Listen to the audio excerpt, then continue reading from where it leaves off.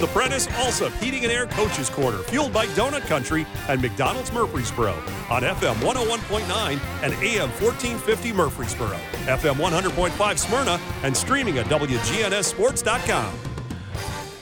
The Coaches Show is brought to you by Tennessee Orthopedic Alliance, TOA, the largest and most comprehensive orthopedic surgery group in Middle Tennessee. Find out more at TOA.com. I'm Danny Brewer. We're back. We're with Mastermind from Stewarts Creek, Slone Starkey. Coach, how are we this morning? Doing good this morning, Danny. Thanks for hosting. Happy to be here and happy to be joined by a basketball mind like you.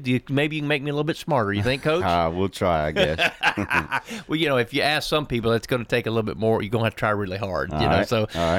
So let's talk a little bit about Creek basketball. You folks are playing in the district consolation game tomorrow night, I guess, because last night's game. Tough loss, 44-40, Stewarts Creek. Tell me a little bit about what happened last night. Tough loss. It was a battle for 32 minutes, 44-40. Had a chance to win at the end of the game. Suffered from a little bit of a tough call. Always respect to the officials. They do an incredible job, and they have a tough job to do. Got called with an intentional foul with 7 seconds to go, down 2, which resulted in them getting to shoot 2 free throws and then getting the ball back. So tough situation to handle at the end of the game. But I think looking back over the game, the difference was the first quarter. We just could not buy a bucket in the first quarter. We only scored 3 points in the first quarter, and all 3 of those came from the free throw line. So not a single field goal in the first quarter. Meanwhile, we gave up 13 points in the first quarter, which isn't necessarily terrible, but starting the game 13-3 is tough to overcome, and we fought back, but still, regardless, 44-40 was the result. Yeah, because if you take that away, then you win by 6. Exactly. In essence.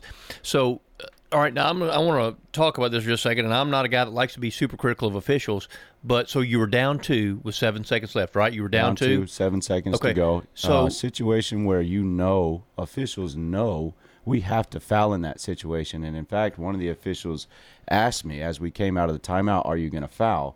And I told him, "Yeah, if we're not in a good trap, please be prepared. We're going to foul." And credit to Lebanon, man. They're such a tough team, well-coached team. And the young lady who had the ball in her hands at the time of the foul fell down. Maybe a little unnecessary to fall, but a smart play to fall down. And so the official, happened to see the young lady fall down and called the intentional foul. And, again, props to officials, man. I don't know how they do it. They're a special breed of human beings. But you would think and hope that as an official, you would understand 7 seconds to go, they're going to have to foul. That's not an intentional foul, so. But, again, we can't blame anybody but ourselves. We can't be in a situation where we're losing a game at the end of the game, so. Well, you don't want to put it in the official's hands. Right. That's what you don't want to do. Yeah. And, of course, if you've got a basketball brain cell in your body, if the team is down 7. I mean, it's an intentional foul that's not intentional because you have to foul. That's exactly. That's what you do. Yeah. And so as long as you're not like smacking somebody in the face, then it's just a foul. Yeah. Now we've talked to our girls, and again, we got to take ownership for it. We've talked to our girls about holding the opponent up in that situation. And so when you do have to foul, you got to make sure you foul them in a way that they cannot fall to the ground. And so we could have done a better job with that. So, well, it's hindsight's 20/20, and that's unfortunate. But let's talk a little bit about a couple of some of your players here that have been playing really well. Layla Wilder, how about that girl? She's a monster. Layla is incredible. Layla has the strongest desire to win of any player possibly that I've coached. I mean, she wants to win so bad, and it's starting to rub off on her teammates. But she's incredible. She can do it all. She's an incredible defender. She got in a little bit of foul trouble, and so in the second half, late in the game. Actually, I think the entire fourth quarter, she had 4 fouls, and her style of defense is to be in your face and aggressive. And so for her to have to tone that down a little bit was hard for her to do, but she showed some discipline and was able to finish the game without having to foul out. So props to her. She's a bucket, man. She can get to the rack anytime she wants, and so we lean on her a lot. In fact, I would say at times the rest of the team ends up just watching her and expecting her to do everything, and sometimes that can hurt us a little bit. But she's capable. She's awesome. What class is Wilder? She's a junior. She's a junior. Well, that's even better, right? Yeah, absolutely. She'll be back. And the thing is, she comes from a good basketball family because I believe her uncle John Wilder was a really good basketball player at Smyrna. I heard that at Smyrna. Yeah. I just found that out last maybe a week ago or so. Yeah, John was a really good basketball player at Smyrna. One of my claims to fame. Sorry about this, John. We had a free throw shooting contest at one of the district basketball games a couple years because his daughter and his son both played for Smyrna. So a few years back at the district basketball tournament, in between things, they had like a free throw shoot contest in between games and stuff like that. And so yes, I got the best of John Wilder at the free throw shooting contest. I'll be sure to mention that to him. That's one of my claims to fame, that I defeated the great John Wilder. Because like I said, he could play. Now I'm telling you what, he could flat play. All right, John, I hear you. Yeah. So that's good. So let's talk about the Crick, the Crick girls, Autumn Crick, Ashley Crick. They're doing good things too. They are. They're very well capable scorers. Autumn didn't get a bucket last night, so we really needed some points from the Cricks. I think Ashley scored 8. So both of those are well capable scorers, and I think when we talk about us getting into positions where we end up just watching Layla and hoping Layla does everything for us, I think the Cricks kind of fall into that category, and I'm trying to remind them we need you with the ball just as much we need Layla with the ball, and so we'll need them to step up for sure. They're great shooters, and if we can get them ready to shoot as Layla drives, that's going to be very helpful for us. Coach, anybody else you want to mention as far as Amira Maynard? Freshman Amira Maynard stepped up big last night. It was part of our strategy just to put Amira in early in the game, specifically to guard Lebanon's number 10 in a situation where we knew number 10 had to dribble up the court, the full court. And so I told Amira, as soon as you see the situation where number 10 has to dribble up the full court, put yourself in the game and go. And sure enough, as soon as that opportunity came, she was at the scores table ready to go.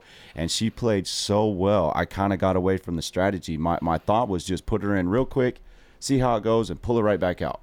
But I couldn't take her out because she's a dog, man. She goes after it. She scored, I think she had 5 points. And she got some offensive rebounds. She did a good job boxing out, and she goes hard on defense. So freshman Amira Maynard. There you go. Well, it's good when you have a dog like that because the importance of defense, and that's one of those things that scoring is cool and all that kind of stuff, but it takes way more than a score to win basketball games. Defense wins championships all day long. And Lebanon is a high-powered team, and their offense is very well ran, and they're hard to scout, man. They got every play in the book. They do a good job setting screens, and so to hold them to 44 points, I think is respectable. I mean, anytime you can hold a good team like that below 50, you're doing some good things. And I don't know their season scoring average, but I guarantee it's not 44 points. I'm it's sure of probably that. Closer to 60 than it is 44. So holding them to 44 was good. Obviously, we can do some things better on defense, but we got to score more than 40. So. There you go. Yeah. So turning the page, Monday night, you play Stewarts Creek plays Wilson Central. Correct. in the consolation game. At Laverne High School, starting at 6:00. What did you guys do against Wilson Central this year? We went 2-0 against them. Didn't play real well at Wilson Central. Ended up, I think, winning by 10, and then I felt like in the second game at Stewarts Creek against Wilson Central. We pretty much had control of the game, the whole game. I don't remember the final result, but it was somewhere around the 15-20 mark, winning by them. But they played really well against Cookeville. They had Cookeville on the ropes last night. And I don't remember the final result, but I think they were winning at halftime, and they looked like a different team. So we got to get ready. We got to be prepared for Wilson Central on Monday. I think it was 53-47. Cookeville was the final there. Of course, Cookeville is one of the best teams in the state. Yeah, you know, Cookeville's solid. Now, when you think about going 2-0 against them, is that advantage, disadvantage? No. You know, I wouldn't say an advantage at all. It's hard to beat a good team 3 times in a row, and Wilson Central's a good team. So if we think we can come out here and put it on cruise control, that's not going to work. We got to be ready to go. Focus, is that one of the things that you're going to really stress before Absolutely. the game? Yeah, that's good. Yep, focus is a good word. Yep.